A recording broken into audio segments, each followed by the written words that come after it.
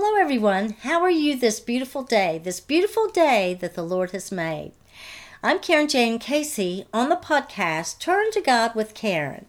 And it's every Friday, what we do is we have an episode, Karen's Book Corner, where I share a little bit, maybe a background or read a little bit from books that I've written or from books that other people have written.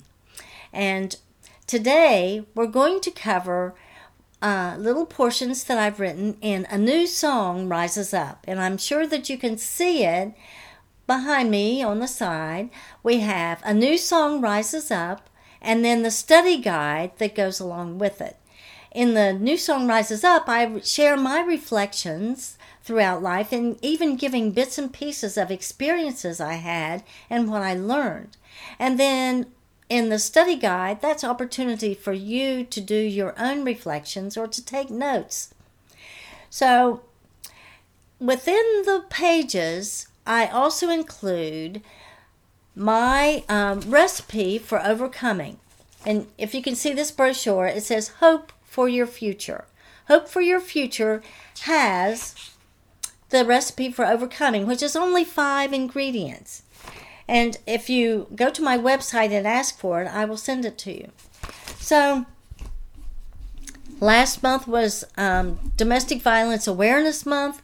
We covered some areas within the recipe for overcoming rather significantly, such as turn to God, which is always the first ingredient, and then safely leave your dangerous and habitually toxic environment. And then we briefly covered believe and have faith, be filled with gratitude, and then more extensively, forgive others. Ooh, if God has forgiven you, you need to forgive yourself. And then you can forgive others. You can forgive those who were abusive and toxic towards you, and also those who were indifferent to your needs. Well, as you know, this is November, and when I hit on November, I think about Thanksgiving, and that causes me to consider, what am I grateful for? So I'd like for us to focus on that, at least through this episode. We're going to talk about gratitude and having a gratitude attitude. And as one of the 4 ingredients, I talk about gratitude very briefly within A New Song Rises Up. And there's a couple paragraphs here on page 27. I'm going to read that right now. Look with thanksgiving at what the Lord has done for you, what storms He has brought you through. When we rejoice in the Lord, praising Him, we can experience inner peace and joy despite our circumstances. We can look at all that the Lord has done for us, how He has rescued us, and be thankful for every breath we take. Rather than look back at the past with self-pity, we can walk in the present moment and into the future with hope and gratitude. It's a choice we make. In Philippians 4:4 and 1 Thessalonians 5:16 through 18 and many other spots within the Word of God, we're encouraged to rejoice in the Lord always. Some years ago, I whined and complained to a friend about unfair things that had happened. My friend patiently listened while I continued my pity party. Thoughtfully, he suggested, it seems like you're just not thankful enough. Well, I was taken aback with his statement, but he was right and to the point. It's impossible to have a pity party while being thankful. Well, you would think that would teach me, and I never had a pity party again. Well, I strive not to have pity parties. And then again, we come to page 144, I get another lesson on that. Page 144, be filled with gratitude. Let me reiterate, we cannot have a thankful attitude at the same time that we wallow in pity party. They are opposites. We cannot truly be grateful and be filled with self-pity at the same time. That makes sense, doesn't it? It's not possible. The Lord commands us to rejoice always, and for everything that has breath to praise the Lord. As in Psalms 150, It is important. It's an important matter. Please indulge me to share a story relating to something said by my son one day, and it remains a constant reminder for me to be thankful. Maybe it will affect you as well. And let me stop reading for a second here and explain. I love to share positive things that I've learned from my son.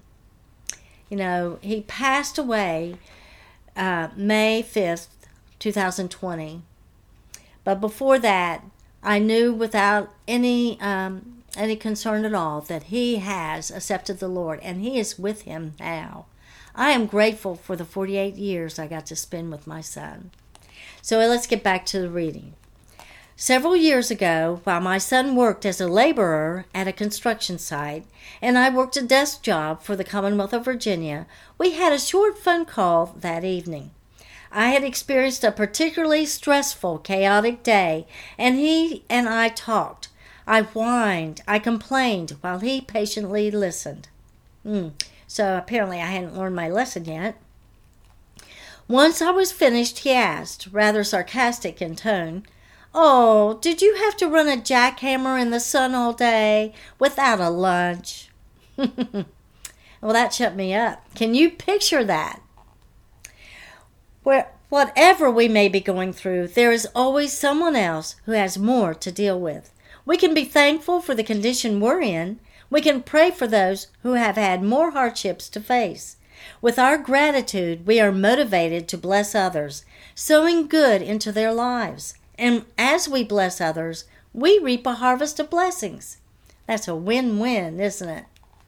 So I also finished it up with a scripture on that page, Galatians 5:13 in the Passion Translation, and I'm going to read that now. Beloved ones, God has called us to live a life of freedom in the Holy Spirit.